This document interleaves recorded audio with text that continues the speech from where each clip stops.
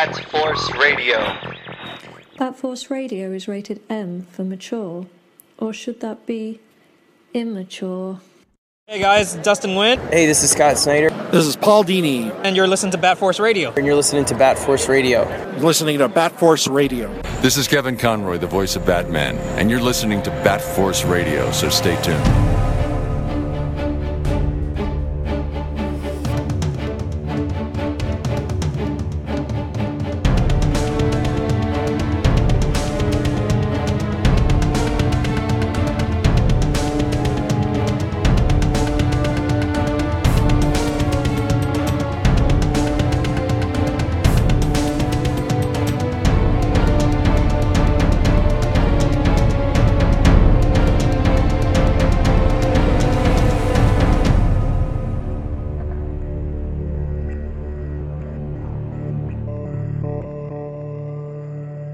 Welcome back to Bat Force Radio, the Batman and DC podcast with no limits. This week we are Bat Force Tom in California.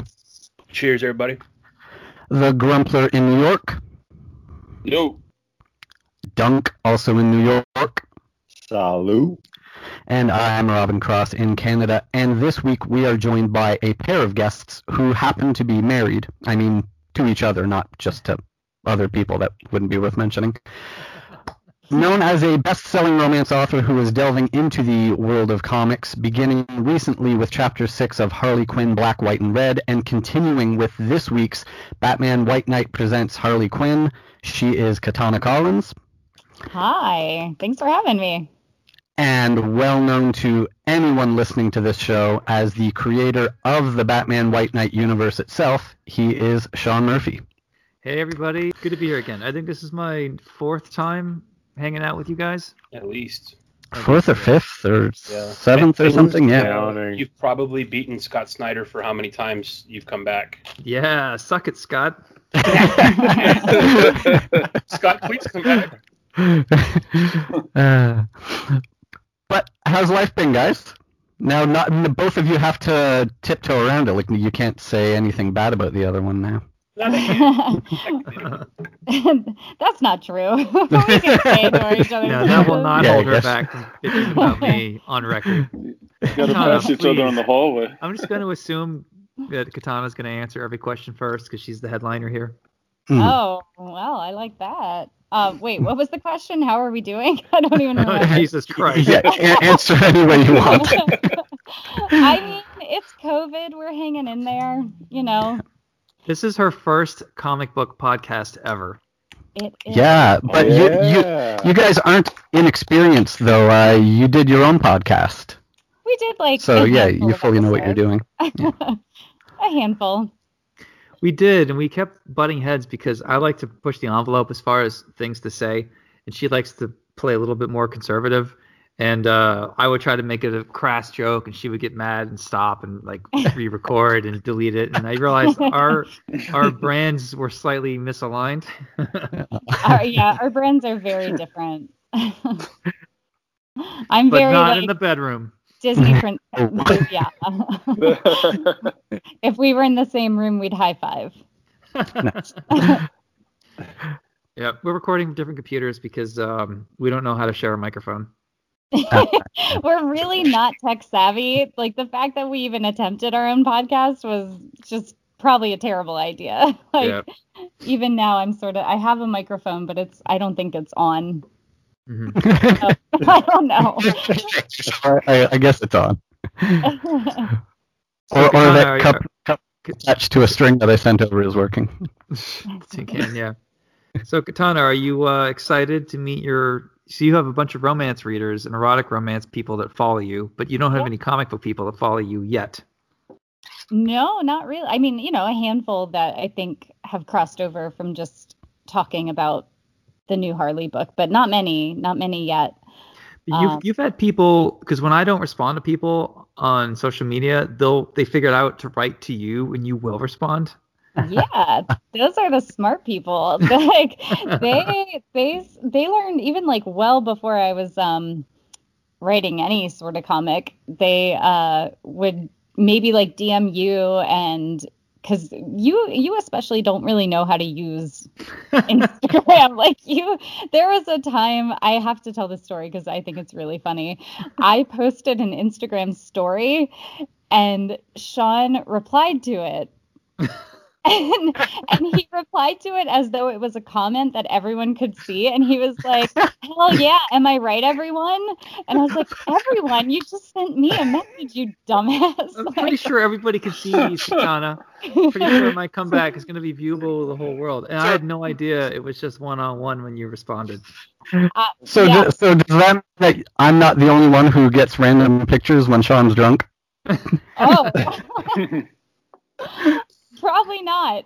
I'm sure. Sending you one right now. Yeah. Ooh. So yeah, there were a handful of people who were and are artists and creators in the industry who maybe had sent Sean a question in the DMs, but Sean didn't see it or didn't respond. And so then they would DM me, knowing that I was his wife, and they were, so far everyone's been like really nice. So I've made some nice friends in the industry that way. You made friends with my friends, people I was trying to actively ignore. Well, they could you ask Sean a question for me? They don't start with that. Usually they start actually talking to me, which is nice. And then eventually they would slide in a question or two for Sean. When I joined Instagram, I didn't know this little arrow at the top right that you had all these requests. So I had like 1,000 requests lined up, and apparently a request is anything from like someone mentioned to you to someone who actually writes to you or someone I still don't really understand it. I just know to like delete all every now and then. And even my niece who wrote me, apparently she was upset. I know where mine went. Yeah. Sorry, it's not personal. Actually, with the Grumpler, it really was personal. Yeah, you literally like didn't respond to your own niece, and she, at Christmas like a year or two ago, she was like, "Uncle Sean, how come you're not responding to me?" Whatever, kid, I'm busy. The nice thing is when you get to my level of comics, people just assume you're always slammed. So if you don't respond, they never hold it against you. And there's plenty of times where I've got nothing to do and I'm just deleting emails without even responding. And it's little do they know you're actually just on the Nintendo Switch. Like... I'm busy playing Hunt Down, bitches. I can't respond to everybody. I thought you were going to say Animal Crossing. That's Colleen. That's what I play. Oh, okay. Yeah. Oh, there's the first one. She plays all the girl games like Luigi's Mansion and Duck Duck Goose or whatever it is. They're not girl games. Animal Crossing is for everyone.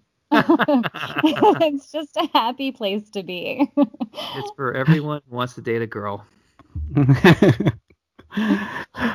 Okay, well, let's try to get somewhat on track here. Katana, I wanted to ask your origin story. Like, what got you onto the path of becoming a writer? Like, what was the inspiration? What made you decide you wanted to do that?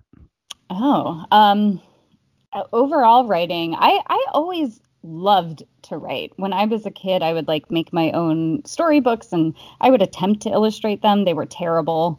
And I started writing a little family newspaper called the Katana Crier. Where I would just whoa! How come I've never heard about it? I don't know. I've put it in pretty many. Sure, I wouldn't have asked you out if I had known this about your past. If you don't know, now you know. Katana Crier, and like I would make my family pay for it because like I can't just give it for them for free. So I would charge like 10 cents to my dad and my mom and my brother and my sister, and But realistically, like when I really started looking at writing was in college. And I needed a final like extra credit class to graduate. And the only classes that were available was a creative nonfiction class. And I signed up for it because I like writing. And the professor of that class, who was Heather Dune McAdams, she's still a good friend of mine and a good mentor. She, a week or so into the class, asked me what my major was. And I was majoring in photography at the time. And she was like, why are you not a writer? Why are you not writing? You're really good at this. And I just never realized that could be a viable career option ever did I think that could be something that you could make your living on. And so she really helped me figure out what I wanted to do. And eventually I wrote my first book, which was a paranormal erotic romance that sold to a publishing house. So my first book sold in a 3-book series. This is so you worked at a publishing house first, though, right, Katana? Yeah. So one of the things when I decided I wanted to sit down and actually write a book, I wanted to write a book that was fiction. I took an internship at a publishing house to be able to sit in on the meetings and see like what they were buying and why they were buying it, and what they were rejecting and why they were rejecting it. So sitting in on those meetings, I want to say it was like pretty much right around the time of 50 Shades of Grey. And so they were just buying every erotic romance that they could get their hands on. And I was like, I like romance. Like I used to read Harlequin romance, under the covers with a flashlight that were my mom's books that I stole. So like I loved romance, and I was like, I bet I could do that. I love that genre. And that's what inspired me to write my first one. The self-publishing your own book seems to be the key for a lot of people. You're not the first person to tell us the story of that. That was how Marv Wolfman got started. Before he was a famous comic author, he was producing his own zines, and like he had there was a comic one like superheroes, there was a horror one. He had this whole series that he was putting out, and he was actually the first person to ever publish Stephen King. Oh wow! Before Stephen King was anybody. Yeah. I didn't know that about Marv Wolfman. That. That's amazing. Yeah, it's very cool. Now, I want to jump forward quite a bit now, because we're specifically here to talk about the work that the two of you are currently doing together. How did the two of you meet? Oh, there's a little giggle there. It was we met a long time ago. We met on September 12th, 2001, the day after 9/11. The day after 9/11. Oh, wow. We were in Savannah, went to college, and I was in the art store buying supplies, and she was there. I remember putting on my resting bitch face, which is what I used to do when I saw a girl I thought was hot. Like, I don't know what to do. I'll just act angry. And I guess it worked. Which is weird, because I am not an angry person. I am a very happy, bubbly human. But yeah, we were in line at the art supply store for our college, and I was right behind him with my 2 girlfriends that I had just met. And I guess I was very... She kept yabbing on about photography and all that, and she was so bright and bubbly, and I was like sort of angsty, and I'm like, fuck this chick. Like, yeah, she's hot and whatever. I'm not into blonde girls, so whatever. I'm just going to say what's on my mind. So I turned around in line. I was like, you're a photography major? Well, photography is not really art. You're just like taking pictures of what God created. Yeah, his negging game was on point. Yeah. So, there's a couple cards you can play when you're hitting on girls. I was really good at like the scoundrel card, like negging, so to speak. You didn't say it with that much vehemence, though. Like you were a little like more like sarcastic in how you were saying it, because then I was like, oh, okay, Mr. Artiste, like what is it you do? And you wouldn't really answer that question. I didn't want to tell you I drew comics because I knew that wasn't very good. It must feel really nice up on that high horse of yours. And so eventually, like, you said sequential art, and I was like, okay, I don't even know what that is. And I was hoping, like, I hope she doesn't know this is comics. I hope she doesn't know this is comics. It's like how hipsters today refer to comics as graphic novels because it sounds cooler than saying comics. Back then, like, it wasn't cool. You would never get laid because you were right or were involved with comics. It was something that you were ashamed of. So I said sequential art, thinking, well, she won't know what that is. And her fucking friend did, and she ratted me out. She's like, oh, you just draw comic books. And I was like, well. And that's how it began. And Sean hates that friend to this day. No, Our niece is coming to stay with us for a month. She'll be here later tonight. She's actually the daughter of that person, so she's still in the club. And she's great. But for effect, for storytelling, you guys, I have to make it sound like I'm that was a better story than I even imagined it could be. Mm-hmm. Yeah. I know. We met when I was 18. Wow. And guys, I was creating this. When I met her, I was wearing sandals with socks. It's true. Oh man. Yeah. I overlooked that. Not proud of that.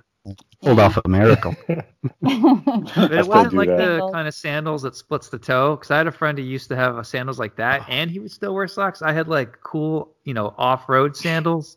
Cool, I'm not trying to justify it. With toe socks. Those like Velcro sandals from the 90s. Yeah. Yeah. My credit, I was there to get supplies, not pick up chicks, so I wasn't ready. It's okay. I was in overalls and like braided pigtails, and I probably looked like an infant. So we both had our fashion faux pas that day. Yeah. And then later on in that week, I was on the rowing team, and we went to a rowing party, and I was the captain of the rowing team. And I accidentally introduced her as Diana, who was this other girl on the team whose phone number I also got. And I was so thrilled that Katana did not get mad, and she sort of let it laughed off. All right. Some people don't call me that. So I kept putting my foot in my mouth, as I tend to do, as you guys know me. And she goes, well, what happened? I go, well, I got Diana's phone number the same day I got your phone number. I actually got 3 phone numbers that day. And she goes, oh, well, I was obviously the last phone number. Clearly the last one. And that should have been my out. Like, I should have just said yes. But like an idiot, I had to be honest and go, actually, you were the second phone number. Oh, man. Yeah. I appreciate the honesty, though. And yet, I still closed the deal, everybody. So you were wearing socks and sandals and got 3 numbers. I have that much game. Yeah, I don't know. Drawing comics.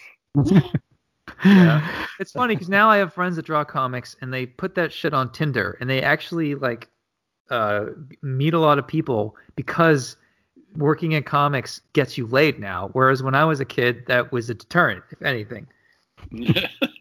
My friend's like, oh yeah, I met this girl. Like, she only responded because she saw I was working at Marvel. I'm like, are you son of a bitch? You get to tell people you draw comics, you actually get laid because of that? I had to hide that shit. Well, yeah, comics are such a different thing. Like, I work at a shop here in Canada, and there was one day I could see. Well, it happens all the time, but one day in particular, I could see on. We have like security cameras because we have 2 floors, so we have to be able to watch people upstairs. So there were these girls that came in that I didn't recognize, and they were wandering around. Obviously, didn't know what they were looking for or anything. So I'm watching them when they go upstairs, what they're doing, and one of them is pretending to flip through a long box of back issues from the back of the box. So she's seeing like the ads on the backs of all the comics. And I'm like, what the hell? And then I realize what she's doing. Oh, she's on that side because the lighting's better, and her friend is taking pictures of her. Robin, did we lose you? Oh, there we go. I lost connection. There you go. There you go. Well, are we still recording? Yeah. I think it's just a really, really bad connection. Yeah. Okay. Are you hearing me? All right. Well, let's continue. Where were we? Oh, yeah. That's what I want to ask next. We sort of answered it already, but I wanted to ask again to Katana if you had prior interest in comics before the opportunities like this started coming.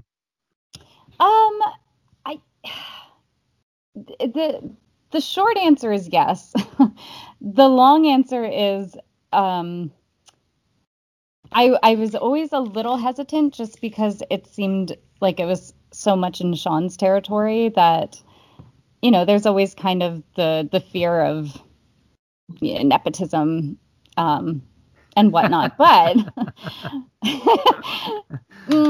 sorry. But I mean, that is what it is, right? Like, I like comics. He was actually the first person to introduce me to Batman the Animated Series, which is when I fell in love with all of the Harley Quinn episodes. And the first comic he gave me to read was like a little indie book called Love Story? True Story. No. True Story, swear to God. True Story, swear to God. A love story. I thought you were going to say he gave you Punk Rock Jesus. No. Punk Rock Jesus wasn't even a blip on his radar back then. This was like, he was just a little baby, still in undergrad at this point.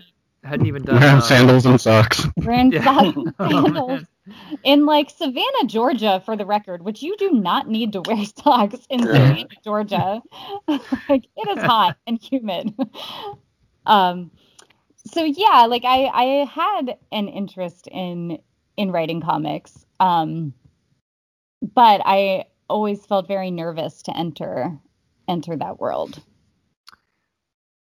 She's been coming with me to shows and stuff for a while, and seeing my career unravel. And when we got married, it was I was poor, like I was still barely hanging on to comics. Sorry, no, when I moved to New York from LA, it's when we lived together. So I was just starting to do Hellblazer, City of Demons. I hadn't got Joe the Barbarian yet. I was a bad bet for any girl looking to marry a guy. Like, I was not a good bet. Or a guy with fashion sense. Well, at least I had the socks, yeah. I remember you were drawing Star Trek when we moved in together. Yeah. Because you were like trying to get Patrick Stewart's likeness.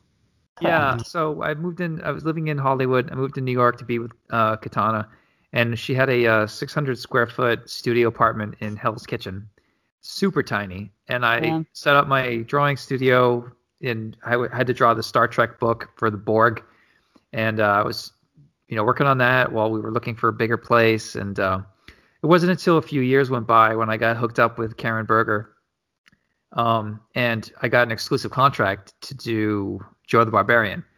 And doing Joe was like, that's the first time I ever made like a consistent living wage in comics. I think it was like 60 or 80 a year, somewhere in between. I don't know. Like I vaguely remember doing the math thinking this is amazing. Because up to that point I was making like 20,000 a year, or even less actually.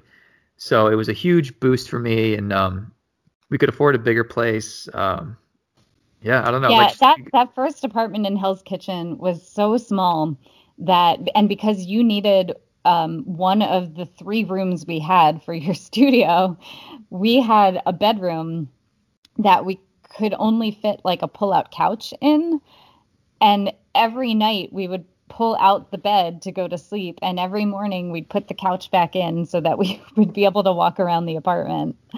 Yeah. Yeah, it was nuts. And we had 2 dogs. We had 2 big, like, lab mastiffs in that tiny apartment with us. Oh, jeez. Very crowded.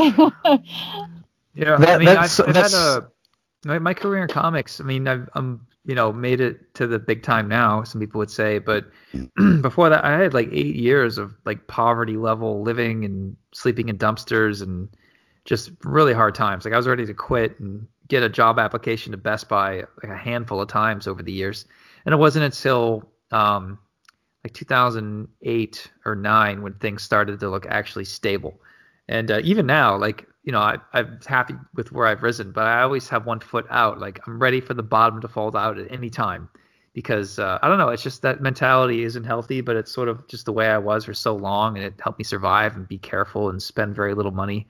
Although I don't spend little money anymore. My wife can attest. Exhibit A is the Datsun. I knew that was going to come up. It's a company car, Colleen. Our accountant said, just buy a car, keep it under 50, and it's a company car. So I bought a car under 50, and then I put like another 100 into it. Crafty. It's a no, that's not true. If any IRS people are listening, like, of course not. No, it's all hearsay. But that's sort of fitting that you said the first time you started making a comfortable living in comics was on Joe the Barbarian, and in Joe the Barbarian you were beginning to draw characters like Batman and Grey Ghost in there. Yeah. And now look at where you've ended up. Yeah, man. I didn't think I'd ever be able to draw Batman.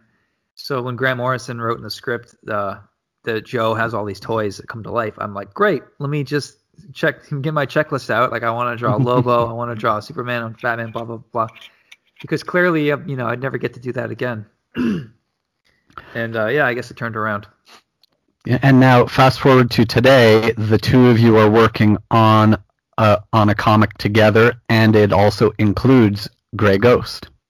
Right? It does. Another one of my favorite characters. Who came up with so in Harley Quinn, the spin-off series that Katana's writing, we have a Grey Ghost cameo, not just a cameo, he's actually active in the plot. And I don't remember who came up with that. Was it you or me? I don't remember either. Well, who came up with a serial killer that was going after Hollywood Golden Age? That was definitely me. So it might have been me who said, let's have her go after Simon Trent. Yeah. Yeah. I think it was probably you who mentioned Simon Trent, because I was so obsessed with the idea of this like Hollywood Golden Age killer. Yeah. So, when people buy this, they might think that Katana and I wrote it 50-50. It really is like 80-20, 80 being on her side. When I told DC what I wanted to do, I'm like, I want to do spinoffs, and you guys are looking to hire diversity. Well, I've got you love hiring women. Well, hire my woman. That way the money still comes into my house. And she's not like she's unqualified. She's been a successful writer, an Emmy Award winner for years, so she knows what she's doing. And I thought, well, if I could just take like a day a month off and teach my wife how comics are a little bit different and sort of manage it in a way and guide her in, then maybe I could turn her into the next White Knight writer, basically, and just sort of keep the torch going while I work on other things. And it's really a formatting difference. It's just a very different format of writing. And I had been reading a lot of your scripts for years, and I haven't written any of your prior scripts, but like I've read them and I've like helped you with dialogue and stuff like that. So like I kind of already knew that format a bit. Yeah, like I had some touchy subjects that I went over in White Knight with Harley being a victim / survivor. And I had to kind of confront some difficult subject matter there because I didn't want to piss off male, female readers, anybody that has gone through any kind of trauma like that. So I would run by my most touchy monologues. I'm like, hey, Katana, can I read this to you? What do you think? Like, here's Harley here. Like, she feels this way, but she's kind of a victim too. Like, am I going to get outraged if I have her say this? And, Katana would help kind of rework it with me or tell me that it was fine and I was worrying too much or whatever. So I would have her to bounce my ideas off of for a while. So, in that time, I was showing her Batman, the animated series, showing her the Harley Quinn episodes, because those are the ones that spoke to her most. So when it came to do a spinoff, and I thought, well, let's do a Harley spinoff and let's just hire my wife. And she's been prepped for this one way or another. So let's just try it out. So yeah, DC went with it. And it's sort of go ahead. No, so Katana, what's the difference between like writing for comics and writing novels? Like you have to, in comics, you have to direct the artist, or? Yeah, I think that this probably varies a lot depending on who your artist is and what your relationship with that artist is. Mateo is, as you all probably know, he's so wonderful. And he doesn't require a lot of direction at all. In fact, some of the best tactics that we can use as writers with someone who's that talented is kind of giving them the space and the freedom to let their art do a lot of the storytelling. But the big difference I found just with prose versus comics is comics are a lot more like writing a screenplay. And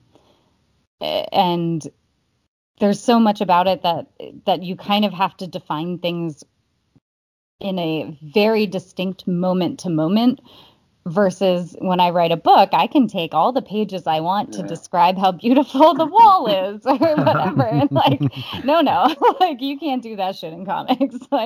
Move on. He'll draw how beautiful the moon is. You don't need to describe it in a monologue or anything like that. So it's a bit of a mindset shift, and so much So of you the actually have to dial it back a little bit? Yeah, oh, way back. Even like my dialogue, I think because I also come from an acting background. I've been an actress since I was like 8 years old.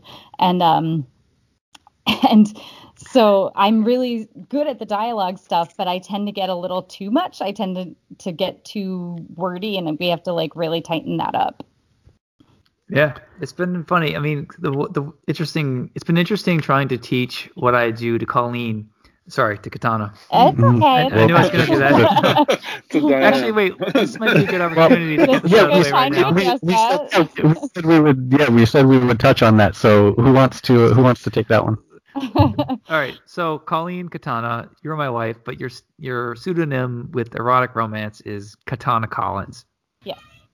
So you decided to bring Katana as your writing name into comics rather than your real name.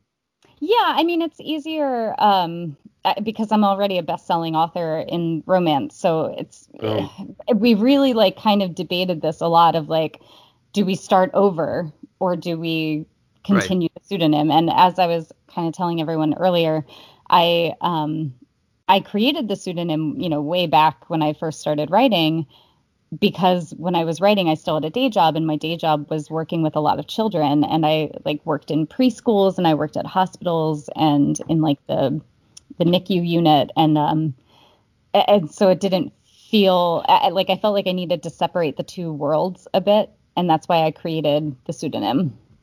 And yeah, so even like Mateo always calls me Colleen on podcasts as well, and it's fine. We're not super secretive with my real name. Yeah. It's not your secret identity. No. We're not calling Superman Clark Kent here. No, I don't wear glasses as my like little hidden. But it would fool everyone, as we know from reading Superman comics. But Katana is her real last name. Yes. So when you changed it to Katana Collins, some people thought you were hijacking Asian culture or whatever, but you're not, because that is for real. Like if anything, you're hijacking the Collins. Yeah, well that's. I mean, you're not hijacking anything, but like Katana is my real name. But I was correct in my assumption that you being named after a sword had something to do with Sean's attraction. Yes, obviously. Her dad, who, as far as we can tell, we did a 23andMe on Colleen, and she is, how most white people in America have some Native American blood in them? Mm-hmm. Not my wife. She is as whitey McGee as it gets. Not any Native American. Trace back her lineage. She goes back to Eastern Europe, to Czechoslovakia. Apparently, Katana is a surname in Czechoslovakia. Whoa. The way her dad describes it is he thinks that he has an ancestor who used to make swords in Czechoslovakia, but I'm going to call bullshit on that. Well, that's pretty dope story. My uncle used to tell us this tale of like my great grandfather, like Zeto Katana or something like that, who would make these who learned how to make katanas from someone who was from Japan, and I'm pretty sure that's a whole lot of horse shit that he was just a blacksmith.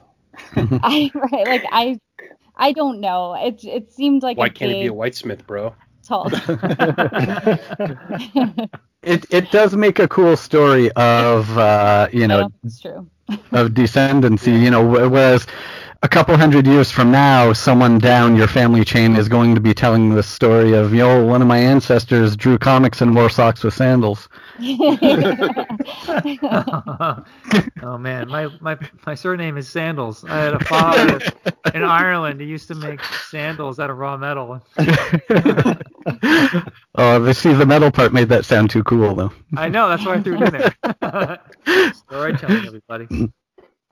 So, skipping up to now, doing a Harley story next in the White Knight universe made perfect sense, given everything that came before, from the end of Curse of the White Knight. So, coming up to now, we're going to see the returns of Neo Joker, obviously of Harley, Poison Ivy, the now slightly older children of Harleen and Jack Napier that we met in Curse of the White Knight. Mm-hmm. As we mentioned, the introduction of Grey Ghost from Batman the Animated Series coming into the White Knight universe. But now we also have some new characters that are coming that you guys created just for this. That's correct. Sean, do you want to tell them a little bit about the new characters? So, I sort of had Azrael murder a lot of bad guys in the last volume. Spoiler. Yeah. So he kind of cleaned up Gotham, and that's the irony is, and we'll get to this in volume 3, is maybe Azrael did do more for Gotham than Batman ever did. Yeah, he made Gotham great again. Oh, man. Ooh. Thank you, Sean. We're at top. Let's get into it. Ooh. So Gotham is kind of experiencing a quiet moment, and Batman's gone off to jail for 10-year sentence or whatever it is, and it's sort of the story. All these spinoffs is a story of what would all these characters be like if Batman was in jail. And it sounds like Batman's their most valuable character. Why the hell would you do a Batman book where Batman's not even in it? And that's a good question. But we're trying it out anyway. We've got the Harley Quinn one going on because she's such a huge character, and no one out there is doing a story with Harley like Colleen is, where she's got kids, she's struggling with postpartum depression.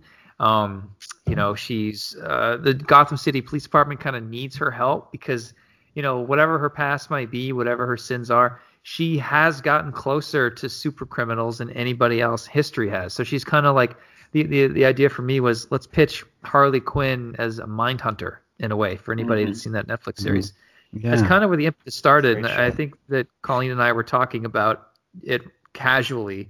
And then I eventually was like, why don't we pitch this? Why don't I tell DC? Why don't we do spinoffs? Why don't you just write under, my thing and I'll get you hired and we'll see if they go for it. And I guess they did.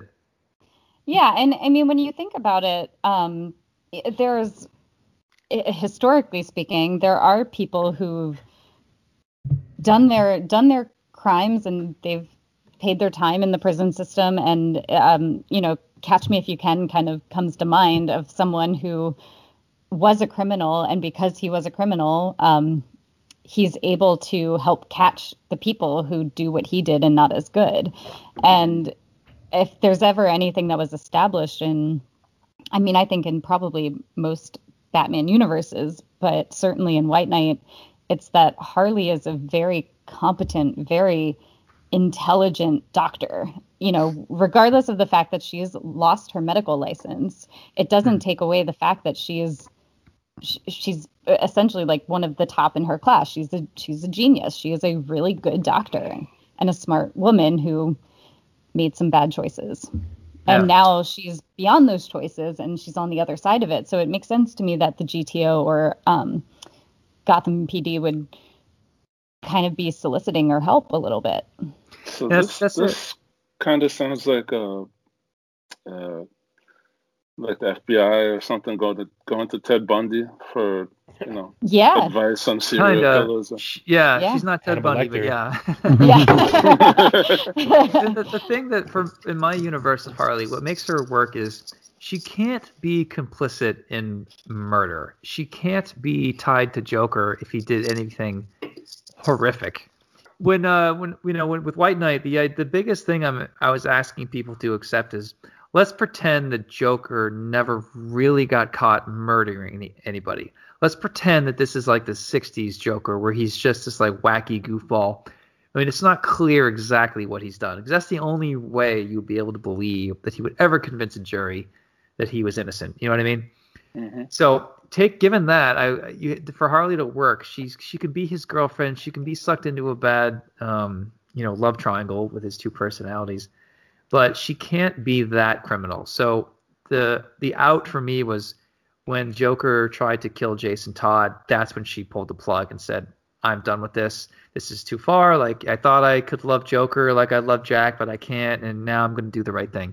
So there is a bit of retconning to do as far as the mainline Harley versus my Harley. And it is interesting as we try to go back and rewrite timelines because, I'm not sure how comic books are able to do it so cleanly over 70 years.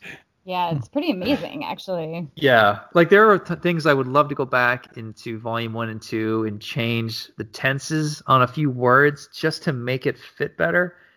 But you can't really go back and I don't know how like anal a lot of readers will be with that stuff. Comics have a way of people forgiving and forgetting as storylines go on. Like if Robert Kirkman can write Negan murdering Glenn in issue 100 of Walking Dead, and then by issue 150, Negan is sort of a hero. That's anyone can be redeemed. The anal comic fans are on Twitter. So. Yeah. Who cares? You're not on Twitter, so it don't matter. That's funny because fuck you, Twitter. Colleen will ask me like, well, would readers really believe that? And I go, yeah. The rule with comics is if something is sufficiently cool, then they'll believe the science. As long as the payoff is there, you can write whatever bullshit science you want, and readers will be like, yeah, okay, sure. But if you actually translated that script word for word into an episode of Law & Order, no fucking way. There's something about it being a comic where it lowers the bar of acceptability. Well, there's a bigger suspension of disbelief. That's a better way of saying it. Yeah. That's why you're the writer and I'm not.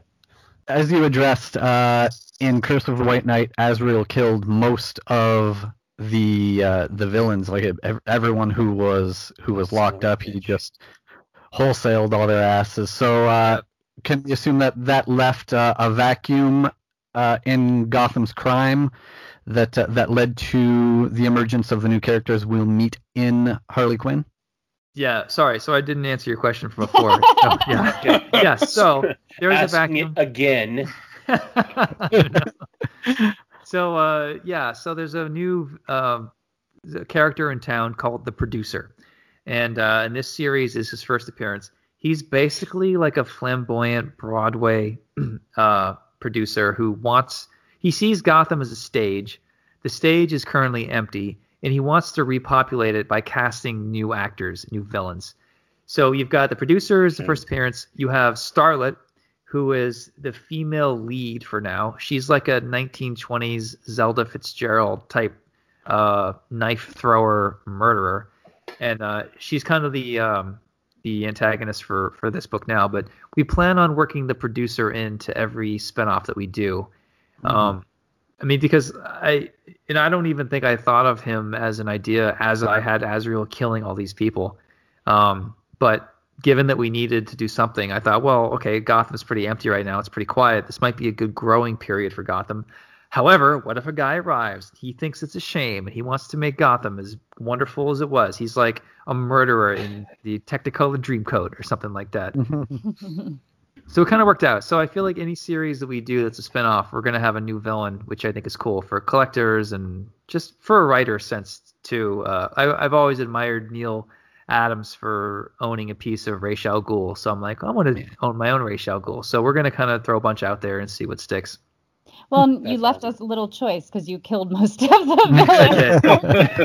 villains. You had to do it to Baby Doll, even to Baby Doll. Man, I when I had him kill everybody, I had him kill everyone I didn't want to draw anymore. So I'm like, Roxy Rocket, like I don't know what to do with your fucking Rocket. You're dead. Two-Face, yeah, I like Two-Face, but he's been done. But like, I hate drawing Scarecrow. I just had him murder a bunch of people I didn't want to draw anymore. I didn't think of it as going through all the villains. It was mostly just me being lazy. And with every volume I write, in my head, I genuinely think, this is the last time I'm ever going to write Batman. So I don't write it thinking I'm going to get on volume 3. I think, well, this is the last one. He's just going to kill everybody because that's it. And then when I get to the last issue, I'm like, well, maybe there can be a sequel. And that's kind of what's happened a few times in a row now. Yeah. I remember our first tagline for the Producer was, it was something like, if actors go to Hollywood to make it, then villains come to Gotham to make it. It was something like that we had created, That's right? Good. Yeah. Which, ironically, I don't think we ever used that in the script. Yeah. Maybe we should add that in there. Yeah, Colleen, way to go. And I dropped that ball. That's like the first page. Yeah. Yeah. Well, that it can just be printed on the trade paperback. Yeah, that'll be the tagline on the paperback. Working with Colleen, it's so weird, like having to explain like why a cutscene has to happen during a page turn. Like that's just something that I've accepted for decades, and having to verbalize why that's important is really hard. And some of the things I thought were carved in stone aren't. Like when we started out, Colleen, I was like, oh yeah, you can never do this, this, and that. And then here we are doing this, this, and that. And I'm like, okay, well, I guess some of the rules can be broken. Yeah, suck it. Yeah. But like sometimes, like when she writes action scenes, she'll admit like she hates writing them. She just writes, "Hey Mateo, here's 3 pages. These people are punching each other." Yeah, I'm like, Mateo, there's a fight scene. Have fun. Make sure this person wins and their hand lands near this knife. Right. So there's some things that sounds awesome though. To like an artist like. Yeah, exactly. You know, to me or Mateo, like we'd eat that shit up. But some artists, they really want the camera angle. They really want 6 panels, and they want like guy climbs up a ladder and he kicks the guy in the face. Like they want all that stuff. It's kind of strange. And I mean, we don't know. Maybe Mateo hates that I write like that. Maybe Mateo was like on this podcast last week, like, oh my god, fucking Katana. Yeah. We were hoping you wouldn't hear it. Yeah. I tried to be nice, but she's so shanky. She doesn't write a good action scene. She expects me to think of it myself. Yeah, thanks, Mario. Yeah, so, like, I've basically written this damn book. She gave me no direction. Wow, that was a good accent. I like how we're still allowed. Do we have anybody who's Italian here? That would save us. No. Well, we're allowed to make fun of Italians a little bit. Yeah. They sound nothing like that, by the way. Whatever. I actively employ an Italian. I'm allowed to make these jokes. Oh, I don't know, really? No, I know. Just sit my alcohol. Is there anything that Katanya was there any like suggestion that you had that Sean was like, no, I can't fucking draw that, I'm not gonna do it? The egg roll. Oh, the fucking egg roll. What? All right, what are we talking about? So wait, you guys have read issue 1, right? Not yet, no. Oh, I thought you guys got a preview or whatever. Oh, dude. COVID. Yeah, they haven't gotten back on track yet. Yeah. We've actually received our shipment at the shop, but I haven't gotten around to pulling a copy out of the boxes yet. No problem. You know, it's all right. Some people take podcasts seriously, some people don't. It's fine. We just read ours online at midnight when they go on to those websites that we get them for free. We don't pay for them. Yeah, nice. So, Colleen, tee up the egg roll thing then. Well, okay. So there's a scene where Duke comes and visits Harley, and he brings her like takeout, and the egg rolls are in the takeout, and they kind of get in a little spat, and I wanted to have her throw the egg roll and hit him in the face, and Sean hard vetoed that. He was like, absolutely not. Duke cannot get hit in the face with an egg roll. Duke is stoic. He doesn't like Duke and Batman are all have a lot in common, where I just don't imagine Duke would get hit in the face with an egg roll for comedic reasons. So I said, well, the egg roll can go at him, but it has to miss. And she worked with that, and she wrote that it misses him, and then he goes, you missed me, and Harley goes, I meant to. So there is still some humor there. Yeah. And as I was reading it this morning, I'm like, man, Duke totally could have been hit with an egg roll. What was I thinking? I am going to hit you in the face with an egg roll. We need pictures. At the time, it seemed like I was right. Yeah, as is most things in the heat of it, right? Like, don't we all feel like we're right in the moment? Now the next time you try to argue with her on something, she's just going to say egg roll. Egg roll. Yeah. Like code word. Yeah. Although I will say that was a good metaphor just in general with how working together is and should be, because it was like we had differing opinions, but we found the compromise, and the scene still really works very well even without him getting hit in the face. So It's a good illustration of both how our marriage works and how our working relationship works. That's funny, because I thought it was more of like the technicality of drawing an egg roll, like you didn't want it to end up looking like a dick or something. It was more of just like smacked in the face by a flying wiener. It was more of like of the character's like personality was what the issue was. No, it's funny. So there's a scene now in issue 2 where we have a flashback, and Colleen describes where pudding came from. You know how Harley calls Joker pudding? And we have a scene where they're at a carnival before Jack became Joker. This is like way before they met as Joker and Harley. And they were at a fair, and he's eating pudding, and she makes a joke about pudding, and that's kind of like the backstory of where pudding comes from. However, Matteo drew ice cream. I don't know in Italian if they have pudding in the language or whatever. So the other night I don't think they have snack packs. Like, well, can pudding in it, does it have like a frosting on it? Like, could we somehow fudge this? Like, I don't want to make Matteo redraw ice cream into pudding. And we eventually come up with like, fuck it, just leave it. Who gives a shit? Yeah. Like, damn. Or a cup. Yeah, I wonder. It looks like soft serve ice cream. Like, there's no way around it. It does look like ice cream, but it could be pudding. Yeah. Oh, so you're it's in a cup. Yeah. Okay. So you think your readers are smarter than they are. We're stupid, Sean. So if it's in a cup, that's what Colleen. But yeah, that's sort of a cultural thing because, like in the UK, pudding is just what they call dessert. Right. So yeah, our UK readers will be fine with it. They'll get it. But this is so I find that I'm sort of in a manager position to a lot of these books. So I want my editor to be happy. I want to take her suggestions. I don't want to egg roll my wife and tell her no all the time. I don't want Matteo to have to redraw it. Like, I want to be a good boss, so to speak. Yeah. And that's partially why I got off of Twitter. Is like, I'm a leader now. I gotta just avoid drama and try to be Mr. Easygoing. So I'm just gonna get rid of this. So like when my editor suggests something I don't love, normally I'll say, well, I'll see what the team says. So I'm trying to be like a good guy to work with, but it kind of is my universe, and I don't want to have to put my foot down and have everyone walk on eggshells. Like, I don't want to be that guy. Unless it comes to egg rolls, then when it comes to egg rolls, you're like, fuck it.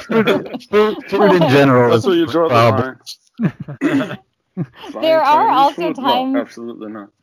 That like he's, Sean's like reading through one of the drafts of the scripts, and like there's maybe a joke I wrote in that in the moment he like just doesn't get or he doesn't like, and sometimes I'll delete it. Sometimes I'll be like, no, I think we need a second opinion. Like, a lot of times the editor is also our mediator. Where it's like, she's our marriage counselor. We need a referee to weigh in. Yeah, like, Maggie, I like this joke. Sean does not. Does it stay or does it go? And like, she's kind of the final say. Yeah. Good for you. Yeah. And I'll write to Maggie. I'm like, we could have hired any women to work on this. Why do we have to hire the one that I'm sleeping with? Clearly, this is nepotism. Whose idea was this? And luckily, my editor laughs because she knows me by now. And she doesn't have a Twitter.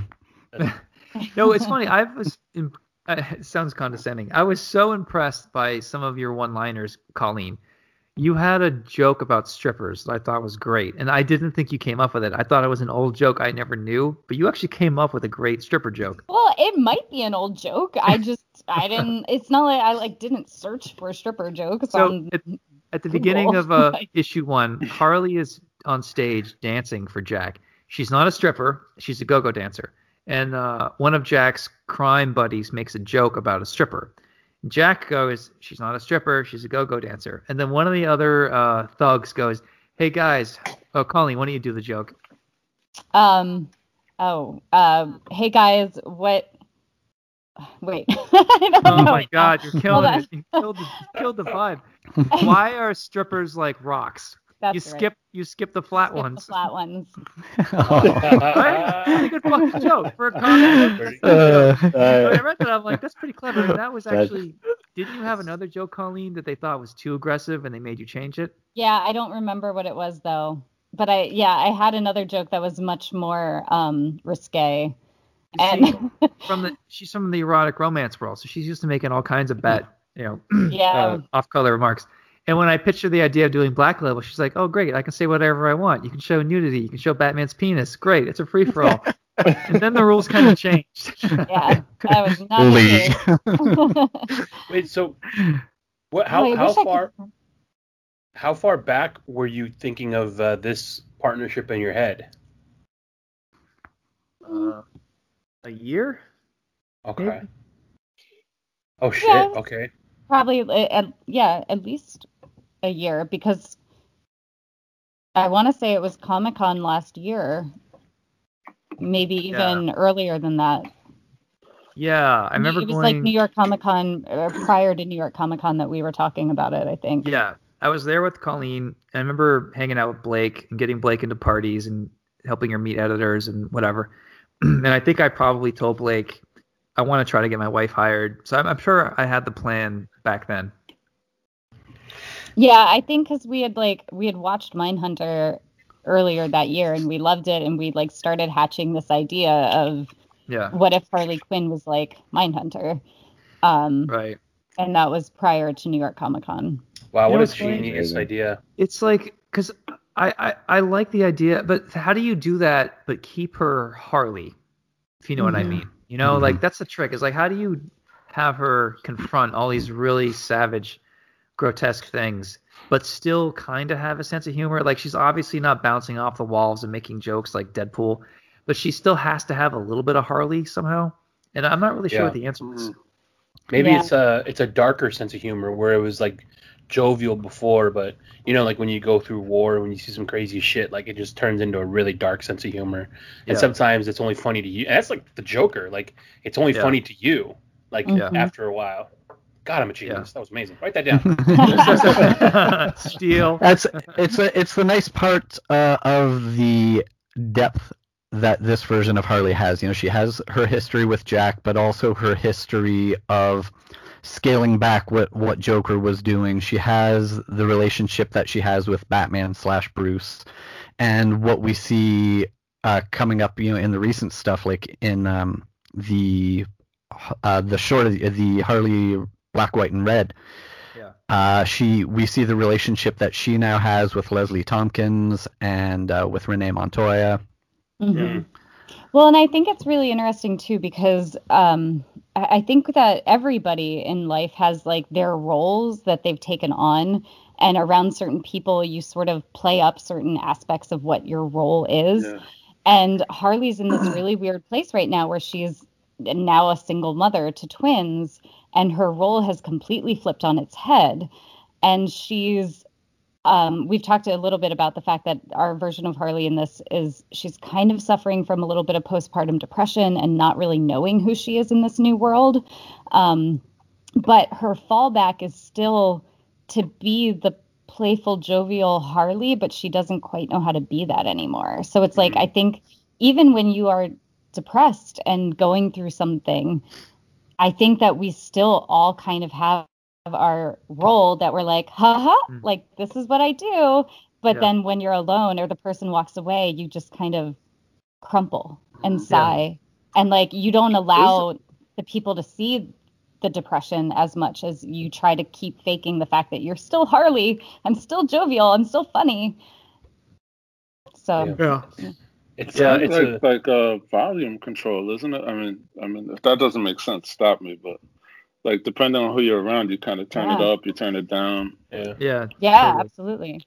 It's also like, I feel like this is such a great time right now too for this book to come out with people like who might be really kind of resonating with like that concept, you know, because you know, you depending upon what kind of field of work you're in, your world is completely changed right now, and you're expected to kind of carry on and be the same person that you're supposed to be, but maybe you've lost your job, maybe your job is completely different, and like, you know, how do you still become the person that you once were and tackle all these crazy things? It's like, this is like perfect timing for that kind of stuff to be picking at your brain. Yeah. You know, it's when we for volume 2, I remember telling them I wanted Harley to be pregnant, and my editor said, no, don't do it. And they said, well, what if she has already had kids and you skipped her being pregnant? And I'm like, what? Like, why? Let's have her be pregnant. Let's show, like, a lot of our readers have kids. Like, I was surprised that I got so much resistance. You know, in hindsight, they would agree that it all worked out. But, you know, if I was pressed, if you asked me, do you think a Harley Quinn story where she has got kids would appeal to Harley Quinn people? I would say no. But I think that, on the other hand, I know why this works. It's because no one's ever done a Harley Quinn like this. Right. And I think there's a way to handle her having kids. Like, you're not doing a depressed mom story. her kids are literally riding around on hyenas like they're little tigers. You know, like there's a nice cutesy fun Harley twist to motherhood that makes it work. Like I don't think the comics, let's be honest, like it's mostly straight white guys reading comics, right? Do they really want to read about Harley dealing with her motherly problems? No. But I feel like there is a story there where they would actually be very charmed by it. And I think, you know, female readers, of course, I think will be all over this too for many different reasons. And then the other part of getting Colleen involved with this was I feel like there's got to be a way to cross-pollinate her previous career with this career. You know, like, hey, fellas, you want to come up to our table and buy Harley? Well, guess what? My wife wrote this, and she also writes erotic romance. So maybe your wife wants to read this. Maybe afterwards she'll read Harley, and maybe you could, you know, whatever. Like, let's all read the same things and kind of see what happens, you know? I think, Sean, you hit on a good point there. Like, in terms of motherhood, there is an element of, you know, Harley Quinn-ness to being a mother, you know, and the shenanigans, especially if you have two at the same time. The shenanigans that go on in your house, like, it's, you know, riding hyenas around is the least of your, you know, problems. Yo, they fought me on that too. He's like, why would she do they have saddles? Like, what if these kids fall over? And I'm like, guys, Mateo draws like animated Don Bluth style. You can have in that style, you can have little kids riding on, and these hyenas are basically people that can't talk. Like, these hyenas would never allow a baby to fall off and get hurt. These hyenas would, like, die for these kids. And there's, like, a certain amount of... like, this detached humanity to all of this that I don't think our editor saw quite right. But now that we're getting the art back in, it's like, oh, yeah, these kids should totally ride hyenas. In fact, I'm going to be bugging Todd to release a action figure pack where it's Harley with 2 kids and, like, 2 hyenas, so...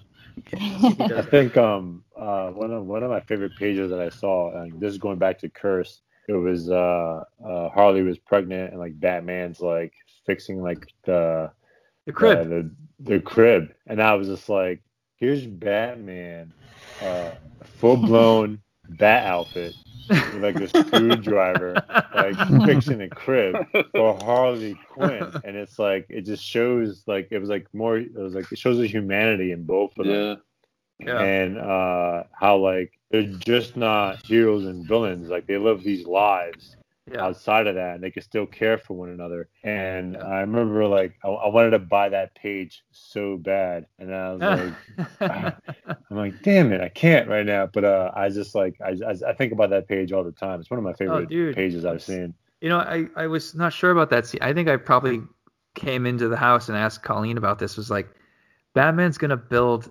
a baby crib. Like, Harley needs a screwdriver. Batman, he has a screwdriver on his belt. Why wouldn't he? I mean, like, it's the most basic thing. And I'm like, well, is he really screwing in screws while he's talking to to Harley about motherhood? And in between panels, the crib is literally built like that. That's kind of the magic of comics. Is in the gutters, Batman is somehow able to build a crib extremely quickly, and the scene can move on. Yeah, and it made it seem like, you know, all the things that he could possibly do. Like, Batman does all these incredible things, and then it's like, he could build a crib too. Like, you know, thinking like, here, I got you. And he didn't even make it bat shaped. That must have been hard. I wonder, like, as a creator, like, I do worry about, like, do people really want to see a scene where Batman's building a fucking crib? Because you can imagine a bunch of YouTube videos attacking that. Like, why is Pussy Batman, Beta Male Batman? Why is he building cribs? You can imagine the dumb shit people would say. Yeah. But there's a lot to be said for you don't know you want something. You don't know if you want something until you've got it there, right? How many people thought they didn't want this Joaquin Phoenix Joker movie until they saw it? You know, we know what we want until we see it. Well, Colleen, you had a great phrase for this. Uniquely different. Uniquely familiar. Uniquely familiar. Do you want to explain that? Ooh. I think it's pretty self-explanatory, right? I mean, it's like when you take a concept that is like unique in its concept and its hook, but also familiar enough to capture the audience that is ready for it and used to it. So, Colleen, has there been any? Have you heard of any fans like from your novels that are going to check out the Harley Quinn book?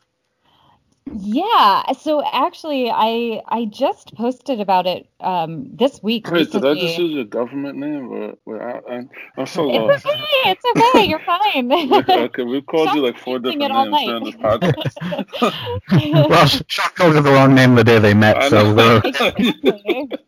he just called Harley Colleen too. So I mean, I don't know. You know what? All these women in my life, they all look the fucking same to me. I can't be bothered.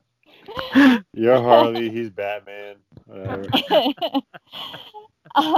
So I just posted on one of the big romance groups in Facebook about it. Because there is a big crossover of women in the genre of romance who love the movies and they love comic books. I think that the big difference, though, is they will probably be waiting for the trade. I think that, I mean, some won't. Some will probably go pick up the individual issues, but I think a lot of romance readers are more likely to go and get the actual compiled book. And a lot of my readers are also digital readers. And so, maybe they'll pick up the digital comic. I don't know that they do that, but they seemed very, very excited about it. That's cool. Yeah. Yeah, I was telling Colleen about the Batman bump, where if you're writing Batman, it doesn't matter how good or of a writer you are. When you're working on Batman, it just increases your fanfare by, X%.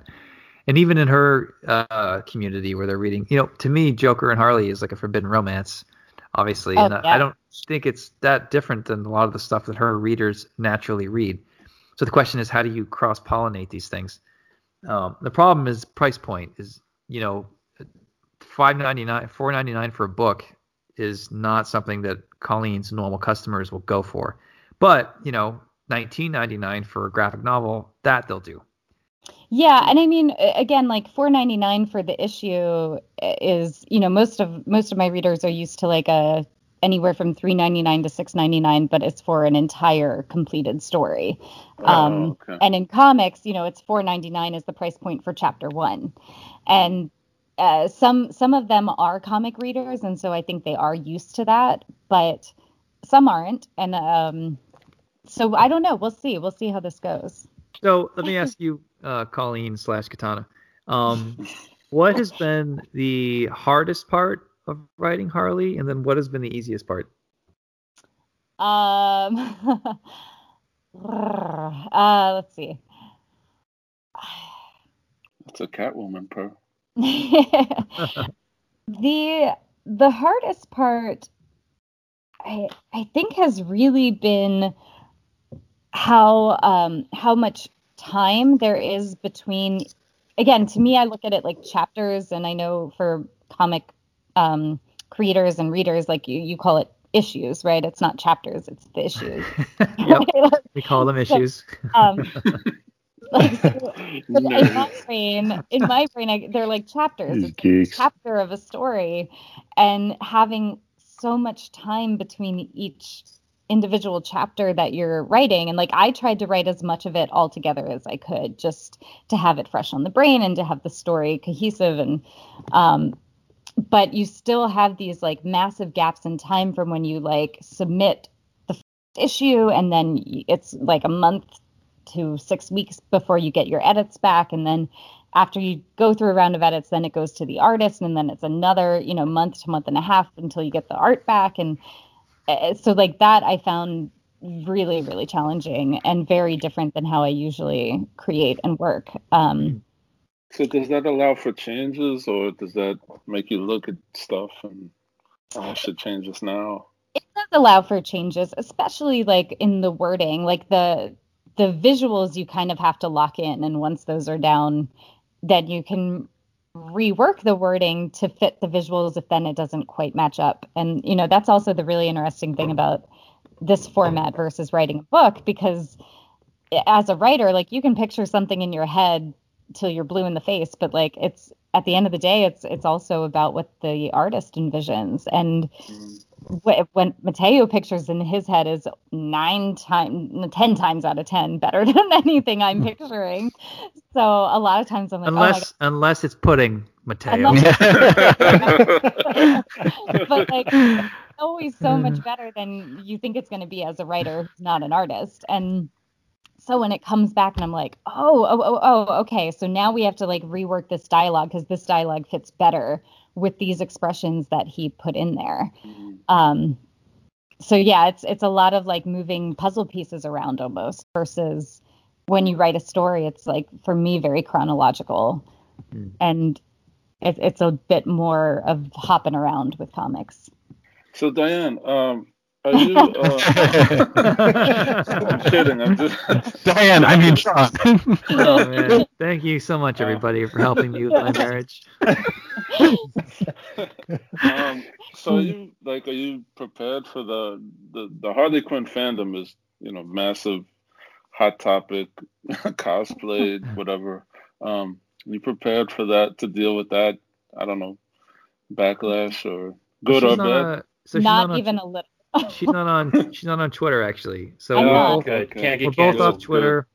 So we're only gonna meet people. So the thing is, with whatever drama is going on in comics, when you meet people at shows and they're waiting in line, like people are mostly on their best behavior and very awesome when you meet them face to face. Like if you look at Twitter, thank you.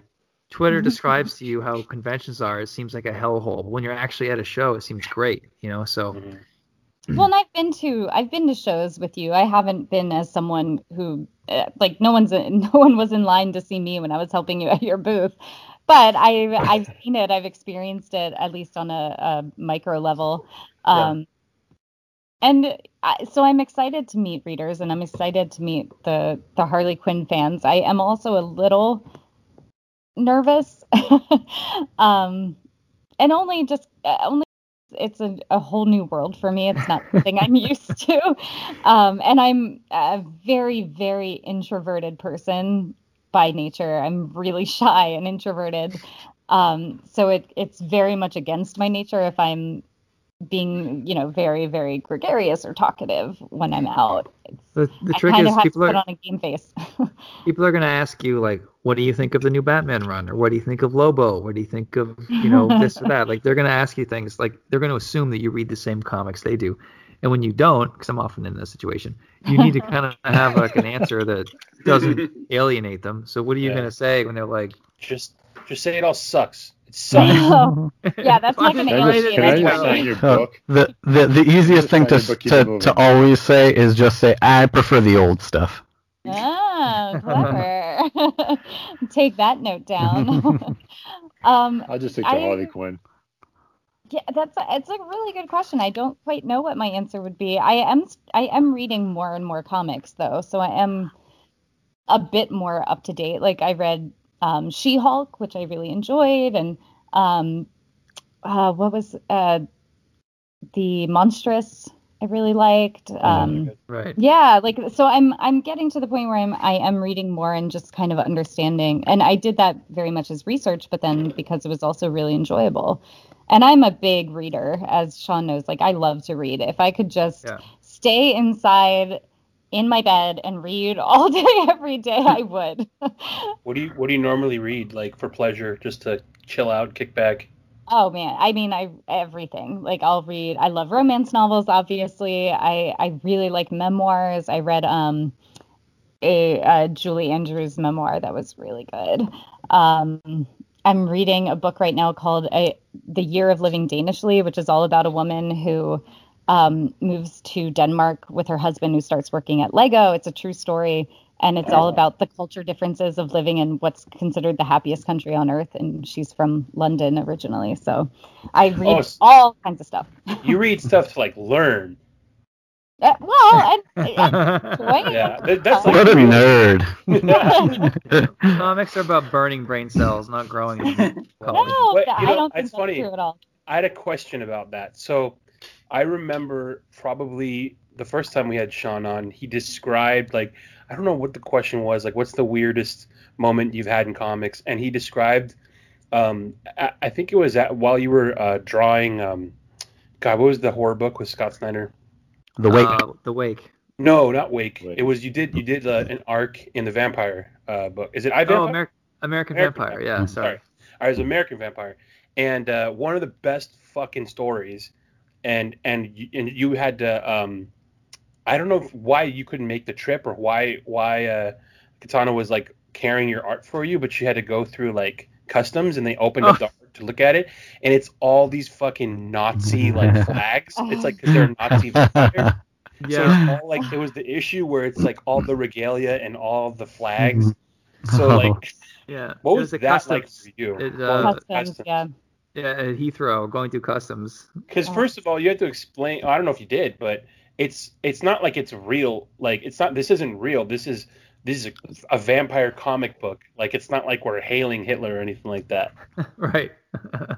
Do you remember what that was like? Yeah, and I think it was because of weight distribution when we were flying. Like we had to make sure that our bags were under a certain weight, so we had to take like some stuff out of his bag and put it in my bag, and so I think that's how what's so heavy in your up in my bag? I'm bag. like, well, I have a lot of paper in here. And they're like, you have giant pieces of paper? Like, yeah, like 11 by 17 giant rolls of paper. They're like, can I see it? I was like, okay, here we go. Nazi drawings coming out of the international incident. Oh man. Yeah. So was there a moment when like, because you talk about how even Sean was like kind of embarrassed to tell you like what kind of an artist he was. Was there and everyone has their connotations and ideas of like what comics are, but was there a moment either when like you were actually like writing it or when you read something when you realized, oh, like this is actually like a different kind of medium that like I maybe didn't know about or didn't know how it kind of like how crazy or how cool it got? I mean, he introduced me to it when I was pretty young. Like not as young as I'm sure many of you started reading comics, but I was like 18, and he off with like kind of indie stuff. And like I said, that True Story, Swear to God, which was a love story. And he started me off with Blankets. So I don't think I really had any preconceived notions about the world of comics. Like, I think it was just, and all I knew was Sean. Like, I didn't know any other creators when I was that young. And no, I don't know. I didn't really have that. They're all basically like me, Colleen. They drive fast cars. They work out 6 days a week. Prepare for the They wear apocalypse. sandals with socks. Yeah, they have their own swords made. Let's forget about the sandal story for now. And like even when we started meeting people at conventions, like everyone was really lovely. Like I just, and our experience I felt like was really good, Yeah, mine was. She clicked with Jock really well in France. Yeah. She clicked with Fiona and Scott Snyder and Mateo. Obviously, Mateo's like a family friend at this point. Yeah.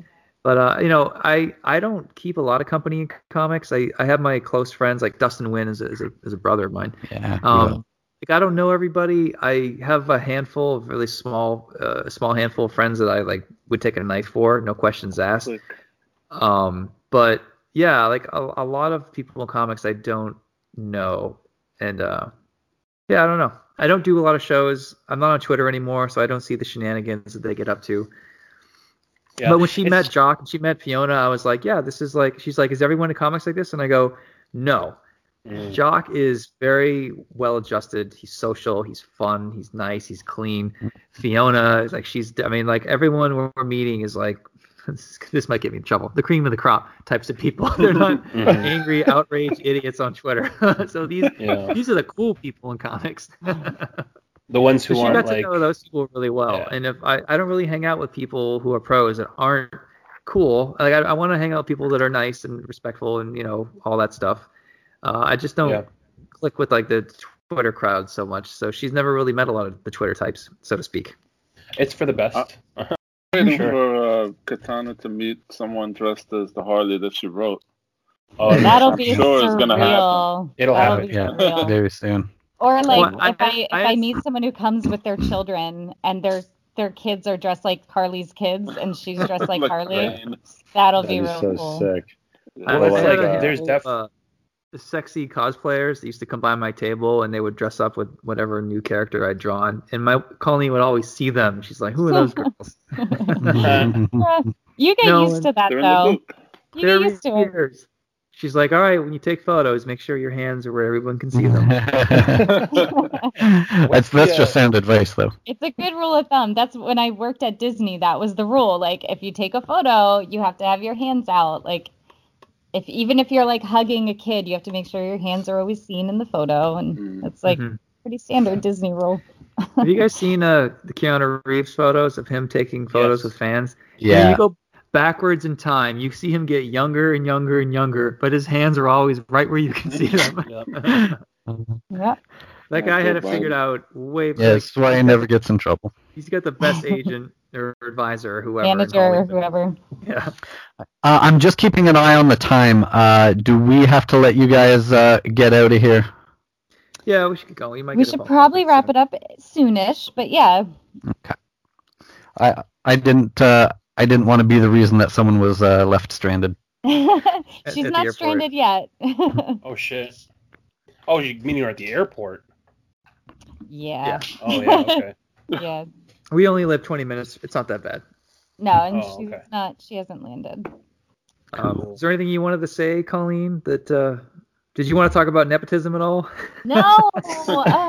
Wait, no. Your great liner. Your one liner. You're like, because she'll say this when she's drunk, and she's not right now, so I'll say it. 'Cause I am. Oh, great. She's like, people think that this is my long game. Marry a poor, shitty comic book artist in sandals and socks when he's, date him when he's 21 and always hang out, and then marry him when this is like the long game to success. Like, if I'm seriously banging my way to the top, then this is like 20-year investment. I deserve Harley at this point. Which is a fair point. Yeah, exactly. You put it in the work.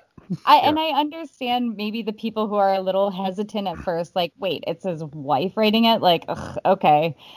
And my hope is that they look it up and they look through it and they see for themselves that, like, you know what, this is good. Like, she does have talent and the chops behind Or getting if they don't like it, they'll be like, well, I bet she's great in bed. And they'd be right. Yeah, to go back to the issue of possible backlash from people, I really don't think there's going to be any. The response to the Harley of the White Knight universe so far has been overwhelmingly positive, and you're giving people in this upcoming series things that they have wanted to see. Like, we're getting Harley, who is a very functional mother, but also still being a badass. She helping. She still is maintaining her relationship with Bruce, and she's doing this stuff, to help the GTO. But we're also getting like things like the flashbacks. We're seeing her past with Jack. You're giving readers the moment where Jack and Harleen got Bud and Lou, where they adopted the hyenas. So you're giving them all of these moments that will be fan favorite things. That's Right. true. Thanks, man. And I think it's really important to note that, like, this fear of backlash and nepotism, this really comes from my anxiety, right? Like, everyone so far has been really welcoming and lovely. So it's just really my own anxiety that's like, oh my God, they're going to hate me. No. It's interesting. That isn't bad to be prepared for that, though, right? Yeah. They say, prepare for the worst, but anticipate the best. Yeah. The thing is you're not going to get any of that from the people who are already fans, because, I mean, I don't know if you know this, but the Sean's stuff is doing pretty well. So straight fire. I'm gonna buy a new pair of sandals, you guys. I'm a 14.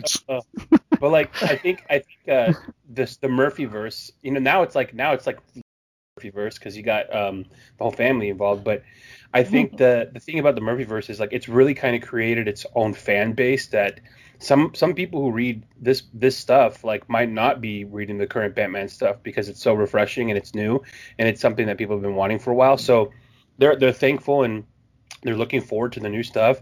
And, like, if you think about it, I don't think like the majority of the people who are reading these books are going to give a shit about your relationship to whomever, as long as it's good stuff. Plus, like, you're a real writer, so you're like a real writer. So you already have the pedigree. You write books. You read real books to learn. You read comics to get. You look at pictures and we're like, whoa. Yeah. You're over here describing pictures. I think the only people who are going to have anything negative to say are going to be the ones who are bitter that they're not in this position. But that's because they probably anyway, and they probably have been given an opportunity, or maybe they're just too bitter to take the chance to like figure it out. But I don't think you have anything to worry about as far as fans or any backlash from the people who matter, and the people who matter are the ones who are buying the books, who are reading the stories. Yeah, that's who matters. And I don't think that's a big caveat. Yeah, the people who matter don't give a shit. They just want good stuff, you know, and that's all that matters. Bitter people are going to be bitter no matter what. You know, like they're probably bitter because they have to wear a hairnet on their neck beard while they're at work, and so that's why they're. Hey man, hey, I appreciate that. I'm trying to keep you safe. Colleen's had to watch me go run the gauntlet on Twitter over the years and get, you know, in trouble for this, and that. Some deserved, some not. So she's sort of like for me for so many years. You know, anytime I come in, she sees me on Twitter. She's like, "What'd you do? What'd you say? What's going on?" Like her alarm goes up. It was funny. I got off of Twitter. So all right, we're getting a new car. We were going to get a new car. We had the version where we could get the puny 4-cylinder or the 6-cylinder with superchargers in it. And I really wanted the supercharger, which cost, you know, a lot more. Why not? She goes, "You can't get that. We don't need a car that fast. You already have your Datsun." And I go, why would I get the 6 when I could, why would I get the 4-banger when I could have a 6? And she goes, "If you get off of Twitter, we'll buy the 6. Whoa. So I'm like, deal. I got off the Twitter, and now I've got a car with a 6-cylinder supercharger. And every time I drive fast, she's like, "Stop driving so fast. You're going to kill us." I'm going to say, "If you make me slow down, I'm going to get back on the Twitter." That was not the deal. That's the deal. If you get back on Twitter, I'm selling that fucking car. I'm going to get you like a K car to drive around. It's such a dumb, because I consider myself somewhat of an intellectual, and to be so singular minded, I'm like, I'm happy to be off of Twitter because I have a fast car that goes real quick. I can't believe I'm that much of a fucking simpleton, but it works. No, yeah. How much happier are you? How much happier are you that you're not on Twitter? Much happier. Right. Yeah. Like there's just way too much negativity. Like you were just wasting toxic. time. It's so toxic to be honest. Every week, I want to write a long essay on why creators should get off of Twitter. But I know if I do, then someone who's at this podcast right now, whose name rhymes with Colleen, will get mad at me and say, "You're stirring up all the shit. Everyone thinks you're talking about them. Everyone hates you now. No one's going to want to be your friend, and your career is going to be over. So don't do that stuff." But that's the perfect distraction from like the fear of the nepotism thing. So you should do that right now, and then suck all the blowback off from that, and then no one even fucking realizes like who the writer is, and then that book does fine. So you're genius, dude. Thank you, everybody. That's not my wife. No. Well, the best thing is just like not to pay attention to it. Like I think Joe Rogan talks about it all the time. He'll post something and not read the comments. Yeah. And it's like, whatever. Like I know what I'm doing. I'm doing the right thing. Do what you guys think. Still making 90 million. Like you I'm a massive Joe Rogan fan, and it's funny. I'll play it for Colleen every now and then, and she'll get a little miffed. But I'll play an episode from like 10 years ago, and he used to use the R word a lot. You know, that's not a word I would use freely anymore. But I keep prefacing it like, Joe Rogan is like the smartest meathead ever. Right. And even though his earlier stuff, he did this, like he doesn't do that anymore. Like you're watching him evolve each time, and that's the context. He's he tells you that. He'll say that. He's like, "I'm nothing more than a chimpanzee with the ability to write and read. So I will read everything that smarter people put in front of me just so I have." And it's true. It's like he's found a way to block his ego and just allow himself to learn, and that's the best thing he can do. Yeah. Don't read the comments. Don't read the comments. Yeah, absolutely. Don't read the comments. I mean, and getting off of Twitter, it's not for everybody. I'm sure some people get what they need out of Twitter, but for us especially, I mean, we're two people with two different types of anxiety that we suffer from, and like Twitter was just feeding that anxiety in a way that like I think that we've never been healthier since getting off Twitter. Like, wait, what, Colleen? What's your? Why is that though? Why is that? you're off Twitter, and what? And why are we healthier? Is that well? I mean, what I'm getting at is what I was gonna ask Sean. Actually, like it sounds like he's off Twitter and he's actually allowed to be himself. Yeah. You know, and no fear. With no fear of backlash. I mean, when you're on Twitter, right? It's like, well, I have a platform. I'm one of the top people. Should I weigh in on this? I mean, what's the point of making it if I can't try to sway public opinion in small, even-handed ways? And that would be nice, but it is Twitter, and people are just going to attack you for whatever. So I feel like trying to be the level-headed one in the room is just going to get you attacked because, like, oh, you're not on a radical either side. Even though I'm a super liberal, I don't read that way, the way I tweet. So people would just attack me for whatever they could find, and it's like, all right, you know what? I was trying to help, but fuck you guys. Now I'm going. Bye. And congratulations, by the way. And you also don't know because, like, on Twitter, it's like you could be like 12-year-olds being idiots, and it's like you either go back at a 12-year-old. You don't know. Yeah. Like, Twitter is not the final word on life. So. Right. Yeah. Well, and that was exactly how I felt. I was like, well, and yes, for a lot of people it is, but truthfully, Twitter's, at least in my life and how I want to live, it's not real life. It's not my universe. And just in general, I feel like we both became happier, more relaxed people when we just let go of that balloon. You know, we let go of the balloon, and immediately there was a big sigh of relief. Just okay, like that's not our burden anymore. There was a point, I think, when it was a definite tool. It was a good tool to use to build an audience, to build a foundation for like networking and marketing yourself. And at some point in the last like 5 years, you know, because of the way that they handle the algorithms now, and it just doesn't really push things out as much. So that tool wasn't really as needed, but people were still on it. People are still on it. But the thing that if you build your audience and your audience comes, you have your audience, you grow it. Now you have established yourself. You don't really necessarily need all this marketing. The longer you're on there, it's just you're waiting for something to happen. Yeah. And that's a good point. I'm sorry. No, I was just saying, like, you've built your audience and you've gotten to a level and a point where you're going to have fans regardless of what you do. They're going to follow you because they like your work. So there's no more need for Twitter as a tool as it was used. No. There's a lot of people out there who still need it because that's their only way of remaining relative, because they're not 100%. Getting this consistent work. So they need to have that voice, and they need to have the millions of comments responding to them. And it's just like, think of like Frank Miller doesn't fucking use Twitter. Frank Miller doesn't use Instagram. He's so fucking old. Like, he's so goddamn old, but like Frank Miller he's only 60, by the way. Jesus, dude. But I mean, damn. Going in on Frank. We're never gonna get him on the show. Right.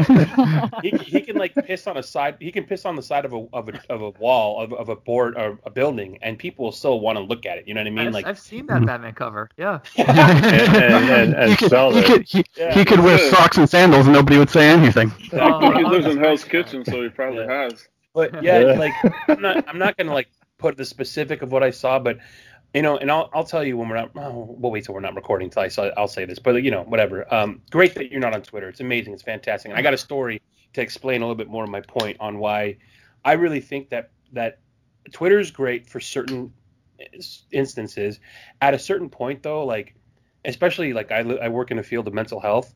It's not very good for people who have significant issues of mental health that need attention, because they're getting the wrong attention, and it's giving them a false sense of fulfillment that it's going the wrong direction. You know, I was able to, you know, back, I forget what year it was, back when the New 52 or whatever, I made a bunch of friends and we would talk about comics and you know, that would be that. You know, we would have conversations, and then I didn't get off Twitter, but I just checked it less, and it became something totally different, and what I like to call a cesspool, you know, which is what it is now. But I mean, years ago, I guess the New 52 is 10 years ago. I don't know. I've been reading comics so long, but Yeah, I mean, back then I was able to make friends, but now I can't see how you would go about that, or if you deferred on an opinion or a viewpoint, you've made an enemy pretty much. It's a weird space. What's nerve-wracking to me is if I go to a show, I'm a paid guest, they flew me out, they paid me an appearance fee, I work my 12 hours, I made money, now I'm relaxing, I'm going to the bar, and that's the bar where everyone else, all the other pros are at. You can feel people like tensing up when they see you. You can feel them wondering, what was the last thing Sean tweeted? Was that something that pissed me off? Was there like, what is it about? And like, you just see them doing the math, and it's like, I'm just trying to get a drink. Can we all just fucking calm down?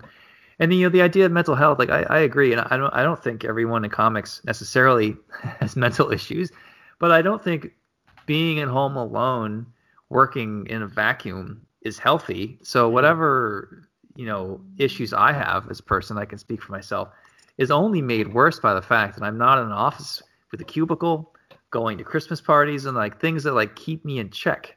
So like I get to say and do and wear things without being challenged. And now I go to a convention or I get onto Twitter and like, of course that backfires because I'm not properly vetted as far as how to deal with other humans. And I think that that's what we're seeing on Twitter is, and I said before, like Wizard Comics made professionals look cool, and then Twitter revealed the truth about us. That's awesome. Good way of looking at it. Hey, we keep fucking keeping you guys longer than anticipated. Sorry about that.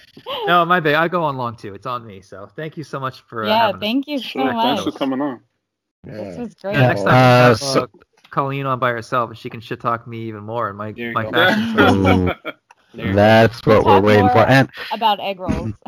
But what we do have to do in the future, I should have reminded Colleen about this. One of my greatest wishes for this episode was for her to find a passage from one of her novels to make Sean read. I should have reminded you about that. Next time. I did too. He got off the hook this time. Yeah. Yep. Aw, too bad. It'll just be even worse next time. We also didn't do the lightning round. We've done it with Sean. Yeah. That'll be fun. Yeah. Sonic comes on. But for now, though, October 20th, issue 1, Batman White Knight presents Harley Quinn, by Katana Collins, Sean Murphy, Matteo Scalera, Dave Stewart, and colors on the covers also by Matt Hollingsworth from all the White Knight books. So get out there and pick up your copies. And, don't tell them on Twitter what you think. If you read it, tell us what you know. If you hate it, let us know on Twitter, please. Shouting into the void. Thank you so much for doing this, guys, especially since you were on a schedule tonight. But enjoy your weekend. Enjoy happy birthday to Sean. I hope you guys have a great time this weekend. Thanks, guys. Thank you. Thank you. And we will talk at both of you very soon. Yeah. Thanks again, guys. Appreciate all your hard work. Appreciate it. Thank you.